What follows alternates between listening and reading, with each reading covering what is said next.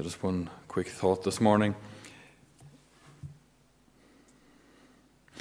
When it comes to imagining how God is, I think it's quite common for people to imagine God as some sort of a lawgiver, some sort of a tax man, if you will. You know, we owe him a certain amount of prayer, or we owe him thanks, and if we don't give it to him, he's going to be mad and punish us in some way with a fine. So it's very easy for us to have negative connotations, a negative understanding of who God is.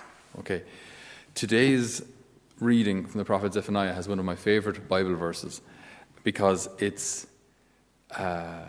so different. It's so out there when it comes to how we understand God or how we see God. So the Lord your God is in your midst, a victorious warrior. Okay, we've heard that kind of thing before. The Lord is a warrior. Okay, the Lord is powerful. The Lord can fight. Again, that's okay. He will exult over you and renew you by his love.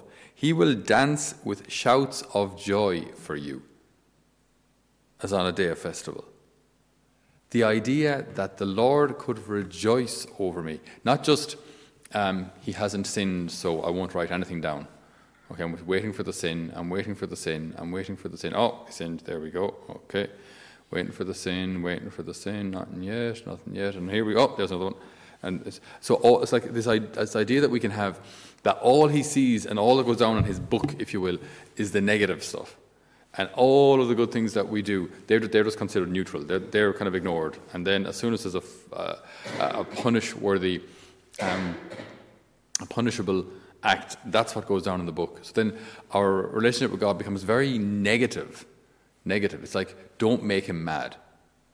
You know, even when you meet people like who have a difficult relationship with their parents, who when they grew up, maybe mom or dad was that bit volatile, and then what they end up learning without really realizing it, because they're kids, they're just doing what works, is that they learn to kind of to walk on kind of eggshells and just not make mom or dad mad. Just if there's something that mom or dad needs or likes, or something that really sets them off, then you have to kind of tiptoe around that, and just, you know, you spend your life, or you spend your childhood trying to, as I say, not spark that fuse.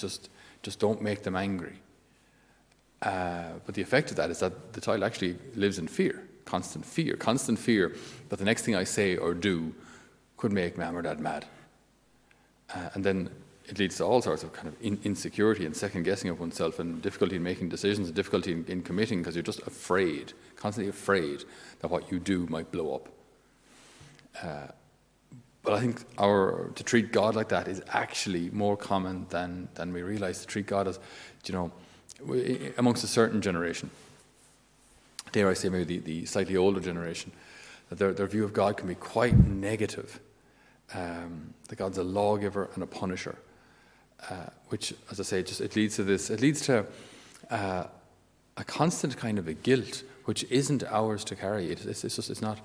It makes our faith so unhealthy, because then when we forget to pray, or don't get round to prayer, rather than thinking, you know, I've missed out on this opportunity to spend time with the Lord, we think God is mad at me.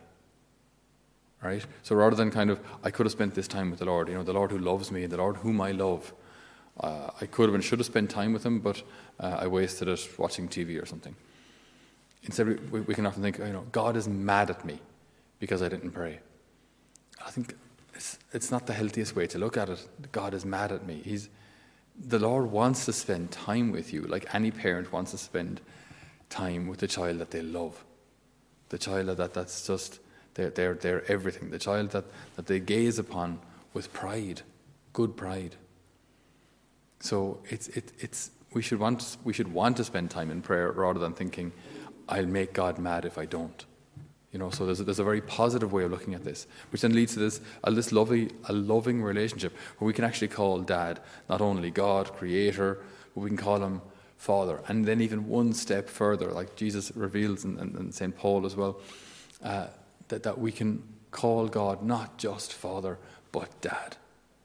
It's just astounding. So that we can, in our cars driving, in our workplaces, in the chapel, wherever we can pray, that we can simply say, God, my Father, my Dad, thank you for this day. Bless whoever it is, whatever it is going on, and have a loving relationship, a profound relationship, a relationship of intimacy with God, rather than, God, I'm praying now because I don't want to make you mad.